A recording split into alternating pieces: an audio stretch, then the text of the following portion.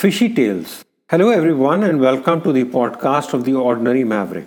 This is Ajay, your host, an ordinary maverick, sharing real life thoughts and experiences and maverick tips. In today's podcast, I'm speaking about one of my favorite topics, fishes. Yes, there's a fascination with fishes, and that extends to fish tanks. For some reason, ever since I can remember, I loved seeing fish swim, gazing at fish tanks for many moments turning into hours. There's just something so calming, meditative, and just relaxing looking at fish swim.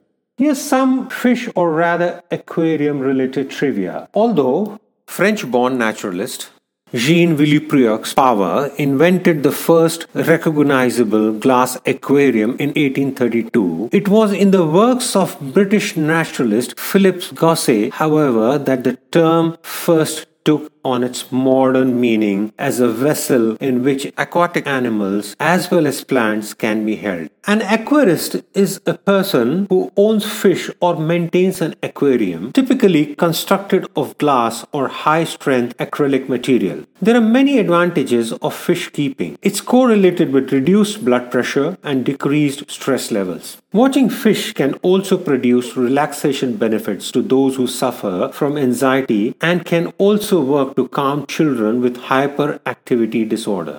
There is even some research to show that aquariums can improve the unpredictable and disruptive behavior of those affected by Alzheimer's disease.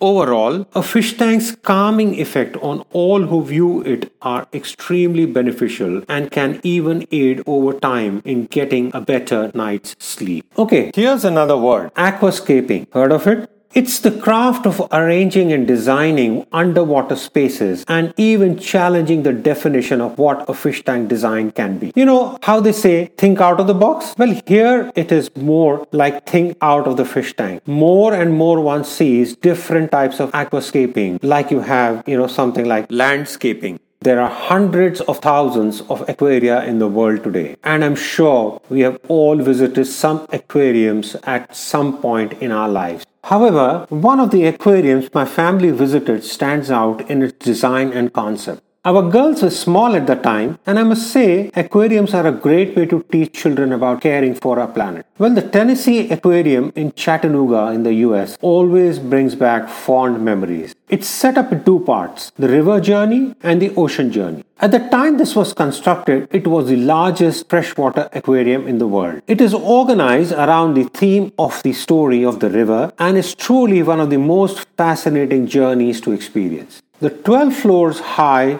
river journey starts from the top, and as one moves downward, one tracks the path of a raindrop from the high in the Appalachian Mountains, and then finally the river finds its way to the ocean through the Gulf of Mexico. Speaking of aquariums and going underwater brings back memories of the time in Barbados when my wife and I went down in a submarine deep into the ocean bed and explored an old sunken ship. I still remember the pitch black, the darkness as we went down. And then as we all had our eyes glued to the submarine window, the captain switched on the lights. There were collective gasps. The entire ocean floor was illuminated and it was magical, just like being inside an aquarium. I will never ever forget that moment. There's a certain element of adventure, of the unknown, as one explores the underwater treasures. And that is so reflective of the maverick spirit. Maybe that's why I have this fascination with the underwater world, the world of fishes, and of aquarium. So much was the fascination that I built one from scratch after due research of the filtration system, oxygenation, etc. It was a 4 feet by 3 feet tank, populated it with guppies, black and red mollies, and goldfishes. It was made before my elder one was born, and it remained in our home for many years until during one of our transcontinental moves, I gifted it to another aquarium, or shall I say fish fan. I'm sure it's still giving pleasure wherever it is.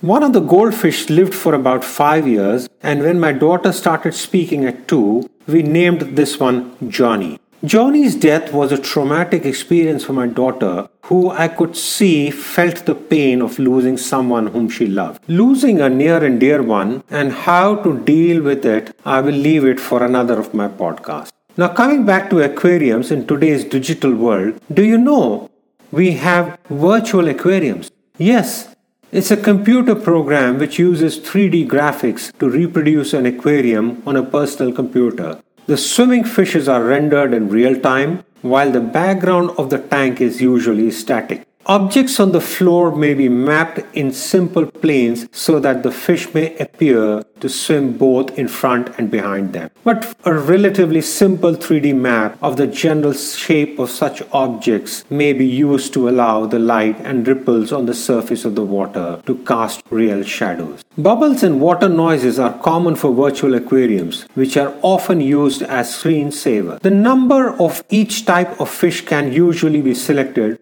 often including other animals like jellyfish, seahorses, and even sea turtles. Most companies that produce virtual aquarium software also offer other types of fish for sale via the internet downloads.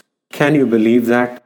Other objects found in an aquarium can also be added and rearranged in some software, like treasure chests and giant clams that open and close with air bubbles, or a bubbling diver. There are also usually features that allow the user to tap on the glass or put food on top, both of which the fish will react to.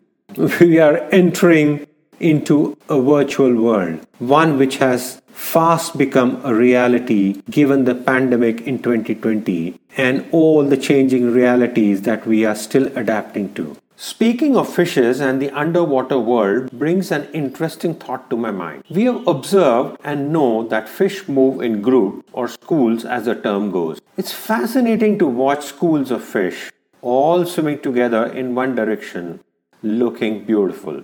But have you noticed that the same breed of fishes always, and I mean always, swim together in the same school? There's a natural tendency to gravitate toward one's own school and then travel the ocean together. With each one playing a role, there's a synchrony in their movements. And the leader, the front line, middle and the end lines, including at the very end, all play a role in keeping that particular school of fish moving. This is a key concept in our lives too. Here is where our maverick formula of going with your gut comes in. You know, when you meet someone for the first time or look around in your family, your extended group of colleagues, you will find that many a times there's an instant connect, something that draws two people together. And if you're mindful and listen to your gut and be true, then the magic of that connection continues to take you forward, just like the school of fish. When like-minded people come together, when we move together, we can move mountains. So it's critical that we find our school. That's where we belong and where we perform our best. Whether it's a new job, a new hobby, a new place, or city to live in, go out there and find your school. Listen to your gut and be true. And for sure, the connections you will make will sail you through any challenges in the new setting. As I mentioned earlier, we have moved just 3 weeks back across continents, across cities. And that's exactly what we are doing. Finding our school. So let me end by saying to all fellow mavericks and fish and aquarium fans, go spend some time in front of your aquarium. Relax, watch the fish and be in the moment. And to those who don't have an aquarium but are still fans, well, explore the virtual one. Okay? Write in your comments, share your feedback. I would love to hear from you. And for some more maverick tips, do subscribe to the Ordinary Maverick podcast. This is Ajay signing off, wishing you have an amazing day. Keep well, keep safe.